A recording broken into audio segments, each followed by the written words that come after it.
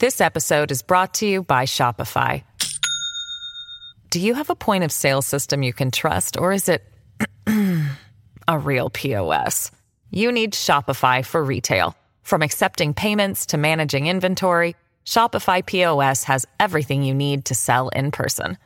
Go to shopify.com/system, all lowercase, to take your retail business to the next level today. That's shopify.com/system. Sunday, February 20th, 2022. I'm Jared Halpern. Is diplomacy still an option to end the Russia-Ukraine crisis? We're sort of in a loop, and we don't know at what point somebody spins off that loop. And House leaders take a rare step, endorsing the primary rival of a fellow Republican. Liz Cheney is in a very tough re-election. Her odds are slimmer by the day in a Republican state like Wyoming. This is the Fox News Rundown from Washington.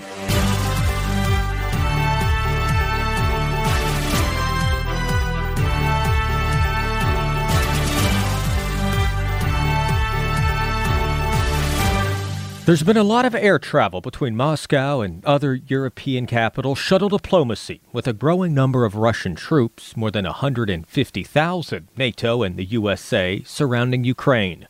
Russian President Vladimir Putin has met with German Chancellor Olaf Scholz and French President Emmanuel Macron. There have, of course, been phone calls with President Biden. An invasion President Biden and European leaders insist would trigger unprecedented sanctions and a strong NATO presence in Eastern Europe. Fox News correspondent Amy Kellogg has covered Moscow and the Russian president for decades. She shared her reporting from the Russian capital as the threat of war looms.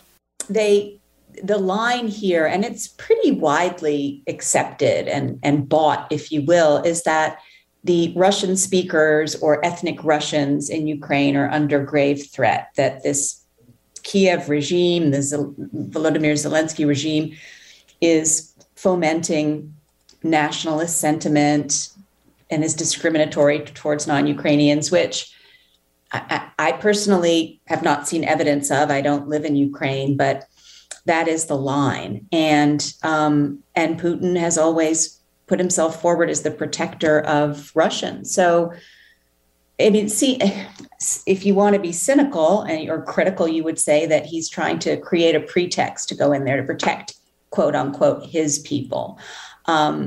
He dismisses the fact that he wants to take any part of Ukraine or to control Ukraine.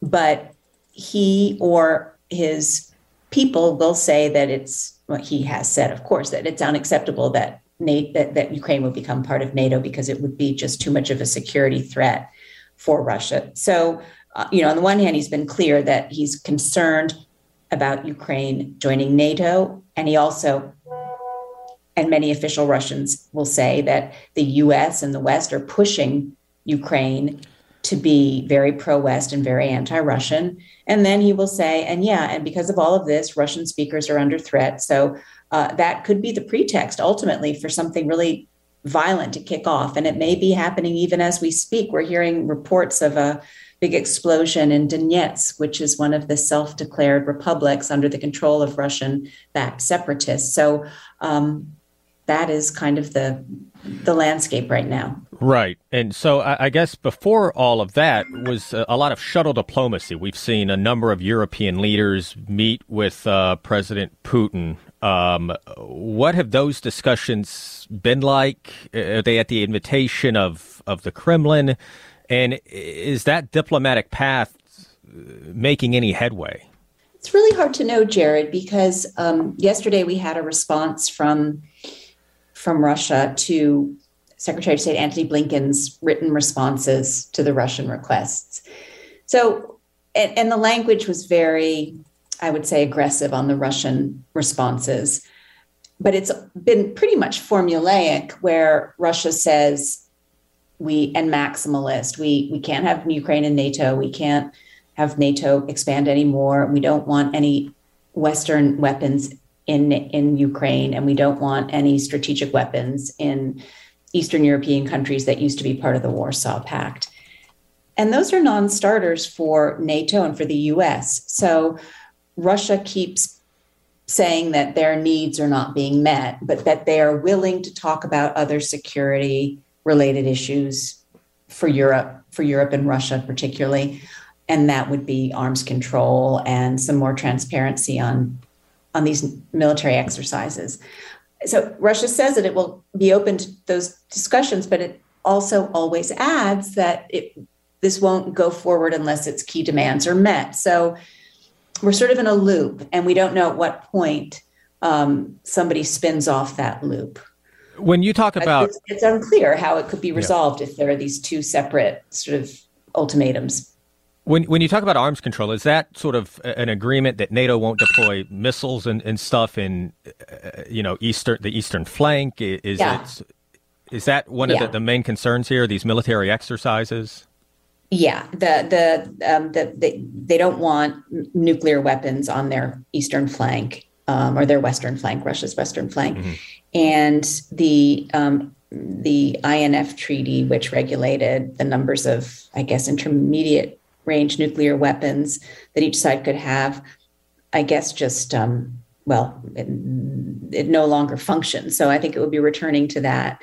And like these exercises that Russia says that it has the right to be conducting all around Ukraine on its territory. I think if there had been a very credible explanation as to why this needed to happen, we'd be in a different place.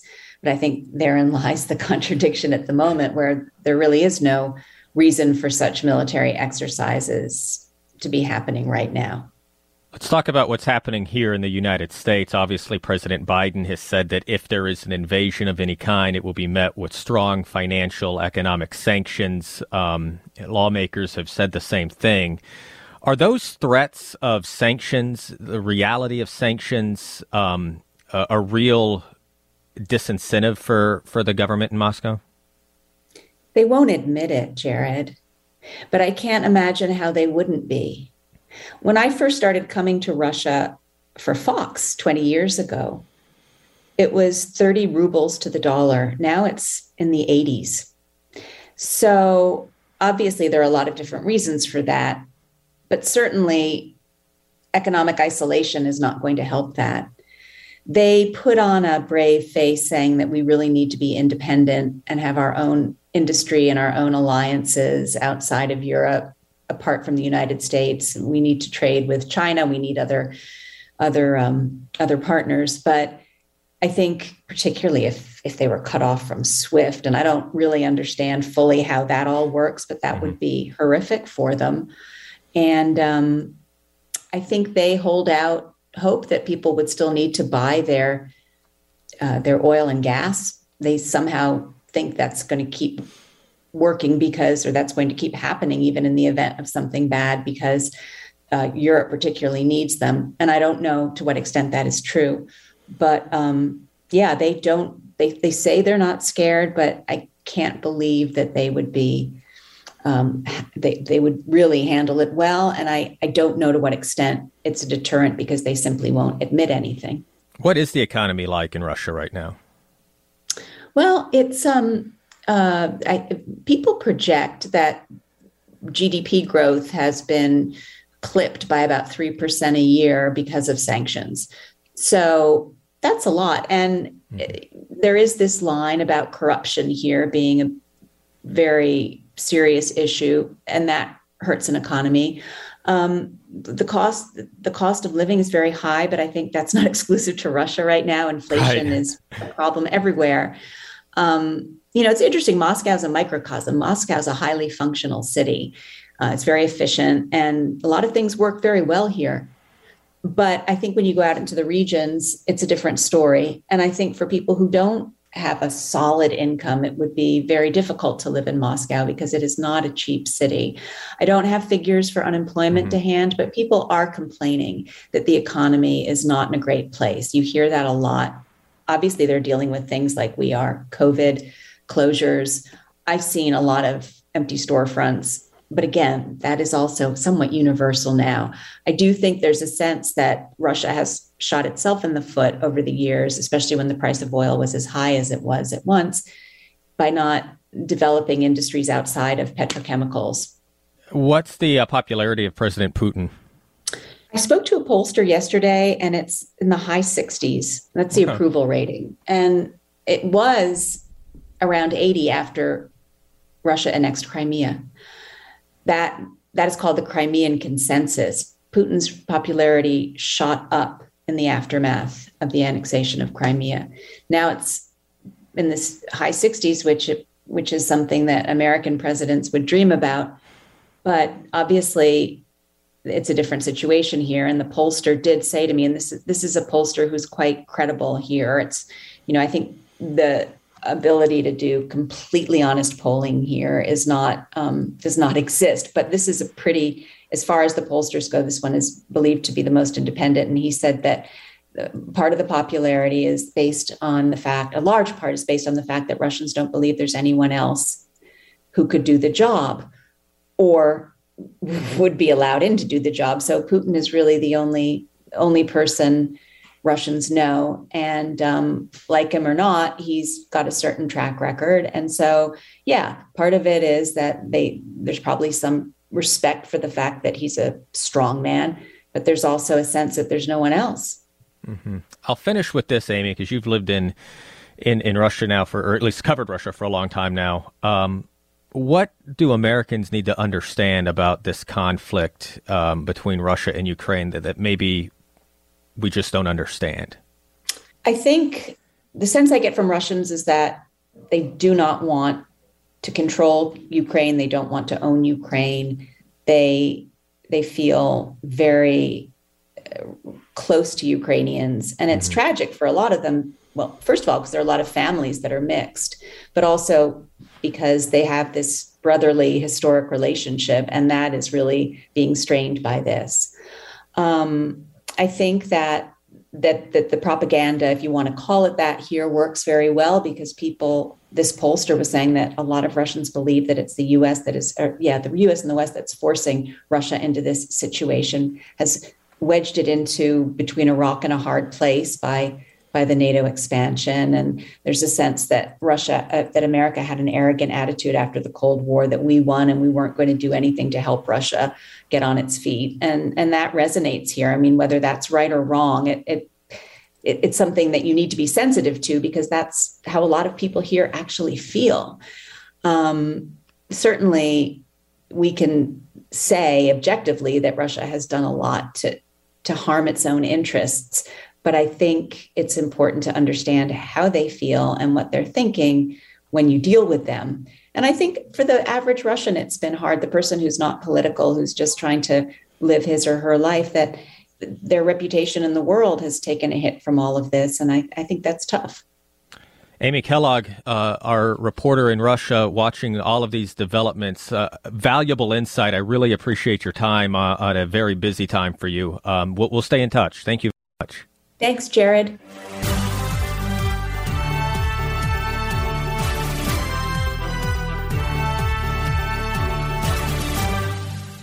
This episode is brought to you by Shopify.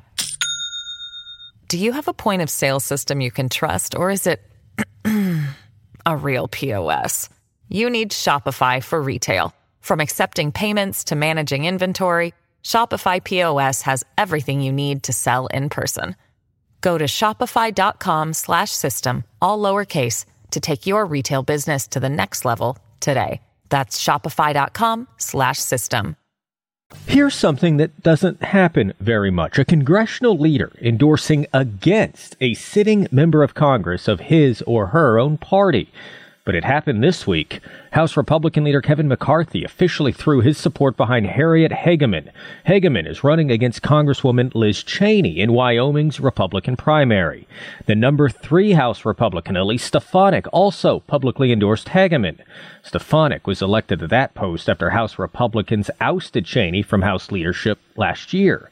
Cheney has been a frequent target of former President Trump's anger, and Cheney's criticism of Trump and inclusion on the House committee investigating the January 6th riot have put her out of step with many of her House GOP colleagues. And the primary could become another test case of the power of the former president in Republican races. Fox News radio political analyst and National Journal columnist Josh Kraushaar looks at that dynamic of the midterms. It's very unusual, and it goes against the National Republican Congressional Committee's stated policy of endorsing incumbents. That's generally a rule that they abide by. Usually the party committee, party leaders don't get involved at all in primaries, but if they do, it's on behalf of the member of Congress, not against the primary challenger. So what's behind this? I mean, obviously McCarthy has been critical of, as of the rest of House Republican leadership, critical of Cheney. They took the step of removing her from party leadership last year. But at the same time, McCarthy has resisted calls from particularly the conservative wing of his party to expel her from House Republican membership. Is this kind of a middle ground? What's behind this endorsement? Well, look, I think a lot of it has to do with politics. Liz Cheney is in a very tough reelection. Her odds are slimmer by the day in a Republican state like Wyoming, and she now has really one serious challenger in an attorney, Harriet Hageman. So McCarthy wouldn't be doing this if Cheney had a decent shot of winning. I think the expectation now is that she may end up losing pretty significantly to this more conservative primary challenger. I shouldn't say more conservative, but more pro-Trump primary challenger. But look, it still is very unprecedented and speaks to McCarthy's need to ingratiate himself with the right-wing elements of his own caucus. He's looking ahead to the leadership races of beyond 2022, beyond this year's midterm elections, and he knows that he needs every Republican vote he can get. And if there's some frustration that people on the right think he's too close to Cheney or he's not pro-Trump enough, which is hard to believe, but that's the rap on the right against McCarthy, then he could get into trouble within his own party. So he's trying to protect his right flank by making this endorsement, looking at the context of his own leadership fights and also the politics of Wyoming. Let's talk about the race a little bit, because there are a few things that are interesting. One is that Hageman, as you point out, seems to be moving into sort of that front runner role, but it at least right now remains a fairly crowded Republican primary, and there is not a runoff system in Wyoming, correct? Yeah, I mean, the best bet for Liz Cheney is that, number one, there would have been a lot of Republican candidates splitting up the anti-Cheney vote, and that maybe some Democrats and independents end up. Right now, as of today, state law allows Democrats and independents to vote in a Republican primary. So maybe she peels off some folks that are not as partisan. We'll talk about that in a second. Finish your thought, but I want to talk about that too, because that made some news this week. Yeah, and that was part of the initial thinking that a crowded field of challengers could actually benefit Cheney quite a bit. But I think the bigger problem for Cheney, though, is that, number one, that hasn't really transpired. And number two, Hageman has consolidated support among the more Trump conservative elements of the Republican Party in Wyoming. So there was a time when there were many candidates looking at running against Cheney. Hageman, there are still Anthony Bouchard. There are a few other candidates on that ballot, but Hageman has definitely consolidated the anti-Cheney sentiment in the Republican Party there. Well, and listen, having these endorsements now from McCarthy and Elise Stefanik certainly is going to open up a ton of fundraising, you would think, right? I mean, are these endorsements now tied to financial support? Well, fundraising is interesting because Liz Cheney has been one of the best fundraisers, right? For national. She raises a lot. I mean, listen, she's a Cheney. She's a Cheney. She's raised more money than she ever has, though, and that's part of the dynamic of our politics. That money may not matter as much. I mean, it matters to raise money, but ultimately the bigger test is where voters are, not who's giving money to the various candidates. And Hageman, she just filed her end of quarter report, and she's done quite well on her own on the fundraising front. She raised almost $500,000 in the last quarter, which is pretty good for for a House candidate. So even though Cheney raised a lot more money, Hageman is certainly bringing in enough dollars to run a serious race. I will say Wyoming's media markets are not as expensive as other media markets. Cheyenne, yeah, it's a small state. Smaller state, yeah. It's a big state, small population, but right. And the media markets are smaller. There's sort of you don't have to spend quite as much as you would in big urban areas generally. That's right. I mean, and you see this with a lot of very extreme candidates who raise a lot of money on the left and on the right, but they don't need all. I mean, you don't need a certain amount to run a serious race. And Hageman looks like she's hit that mark to raise enough money to run a good campaign. So let me talk about the way that the primary is set up. This is not, some states do this, open primaries. Texas, for instance, is a big state that does the open primary system. You get the vote in a primary, the Republican or Democrat primary. You only vote in one, and you don't have to be pre-registered with a party to vote, right? So that would allow independents, people without a party affiliation, Democrats to vote in a Republican primary in Wyoming, right? Yeah, that's right. Every state has their own rules for primaries. Virginia, where I'm from, you could be a Republican and vote in a Democratic primary. You can't vote in both, but you can pick one. You vote in one or the other. And they're generally called open primaries. Primaries. As opposed to closed primaries, which require you to, at a certain deadline before the election, register with one party or the other. That's right. And Wyoming is one of those states with an open primary. Democrats, independents can vote in the Republican primary. Now, that's right now, that's the law in place. Former President Trump endorsed a proposal this week that I guess is in the state legislature that would change that, right? That's right. That Donald Trump Jr. is lobbying for a change in the law to close the primary to just Republican Party voters to help boost Hageman's chances, to help hurt Cheney's chances. So this is about that, right? This is about Cheney. Because the idea is Cheney may not have as much support as she once had with Republican voters in Wyoming, but she could survive if, say, Democrats, knowing that there's really not a viable alternative, or independents vote for her. Yeah, Trump is obsessed with defeating, by any means possible, any of his opponents, any of his rivals, any of his critics. Earlier last year, he tried to change the rules to allow for a runoff system in Wyoming, which ended up not getting through the state legislature. We don't know. I don't know what the status of this legislation is, but the degree of aggressiveness and obsessiveness that Trump is paying to local Wyoming politics just to oust Liz Cheney speaks to just how, single-minded he is in trying to purge the party of any of his critics. So a couple more questions then. If Cheney survives this, and I know right now that looks increasingly unlikely with the way that polling is showing, and these big endorsements are certainly notable as well, where would she fit in under a Kevin McCarthy speakership?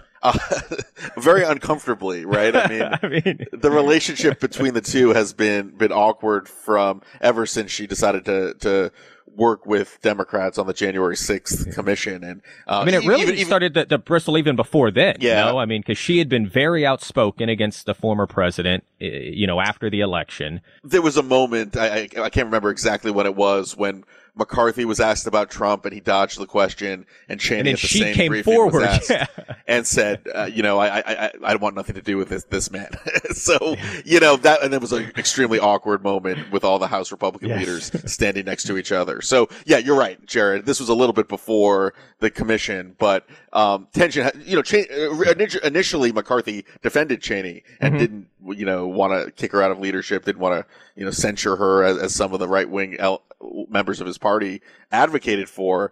But as she ended up getting, becoming more of a thorn in Trump's side, and certainly when she joined along with Adam Kinzinger, the January 6th commission investigating what happened on January 6th, that was sort of the beginning of the end. And her own state party, I believe, expelled her, or basically kicked her out of the party, censured her. We saw what happened at the RNC. Yeah. RNC did the same thing. I mean, the writing was on the wall. Right. The only question was, how far was McCarthy himself going to go? So does this take the pressure then? I mean, you don't expect the House Republicans to move on her, to expel her, before November at this point, do you? Or is that still sort of out there? I mean, I think this may have been a move to hold off some of the even more extreme measures that House Republicans could take. I don't know. Look, lots of things can happen, but she's an underdog in her primary right now. So the notion that Republicans need to do more things to show how, Trumpy they are, it doesn't make a whole lot of political sense. And there's also a question. I mean, McCarthy raised this himself in an interview a few weeks ago. The filing deadline isn't for a little bit in Wyoming. There's an open question on whether she actually ends up running. Interesting. And if she sees polling, if Congresswoman Cheney sees polling that continues to look pretty grim, she may end up deciding not to run for re-election and pursuing, other strategies for her political future. Yeah. Adam Kinzinger has already announced he will not be running for re-election in his district in Illinois. That is a very interesting point, one that I had not considered yet, Josh. Let me finish with this then and sort of go more big picture. The importance right now for Republicans for a Trump endorsement. More important than it was, say, when he was president, less important. How do you play in sort of the endorsements that are now coming from Senate Republican leaders that I'm assuming are going to move in the other direction? What do you make if you're a voter of all of these endorsements? What's interesting, Jared, is that it's less now about Trump's endorsement. It's more about trying to avoid getting on Trump's bad side. You don't want to be attacked by Trump. You may not need his endorsement though. And if he does endorse someone in a primary for a Senate race or a governor's race, he's not endorsed, for instance, in the Ohio Republican primary. But let's look at some of the races where he has endorsed. Alabama Senate race, Mo Brooks. Mm-hmm. Mo Brooks is not running away with that primary. It's a three-way race, and it's one where he struggled, the Trump candidate.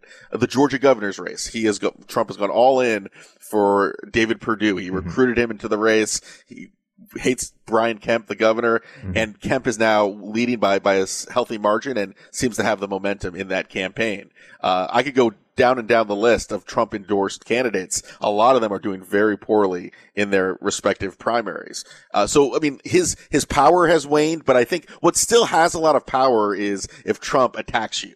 If Trump decides that Liz Cheney is unacceptable, then she's going to be in trouble. If he doesn't like, any congressman who voted for impeachment, that's going to be a problem for them.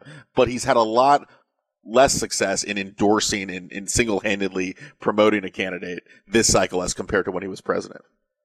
What about the endorsement of Mitch McConnell? Is that going to mean much to voters? Well, I mean, because we talk about the unusualness of, say, Kevin McCarthy coming out endorsing somebody, because generally, as you point out, that the party leadership tries to stay neutral or at a minimum support the incumbent. Mitch McConnell has talked about, listen, we're going to stay neutral, but if I see something and I see a primary candidate who I don't think can win, I'm going to get involved. I mean, that's not really the role historically of a Republican leader in the Senate, is it? Well, McConnell has always had his eye on the politics of his conference and the politics of primaries. He's very much attuned to the reality that if you have a bad candidate or a candidate that's too extreme, they can lose in an otherwise good political environment.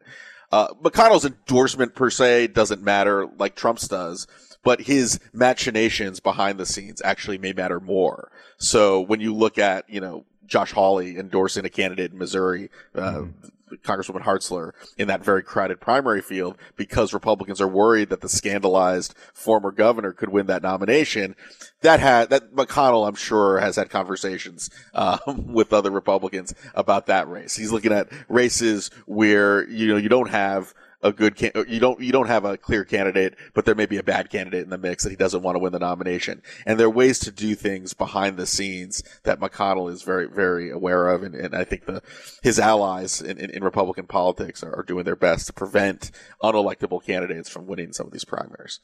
Well, we got a lot to watch. The first primaries actually already underway in Texas. Election day, the primary day, March 1st. So that's something that we'll be watching as President Biden delivers his first State of the Union. That'll be a busy night for us. She'll be part of our coverage, part of our broadcast team. So we will talk certainly then and probably before then as well, Josh. I appreciate the time. Have a good weekend.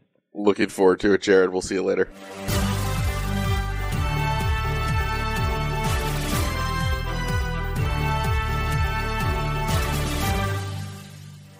That will do it for this week's Fox News Rundown from Washington.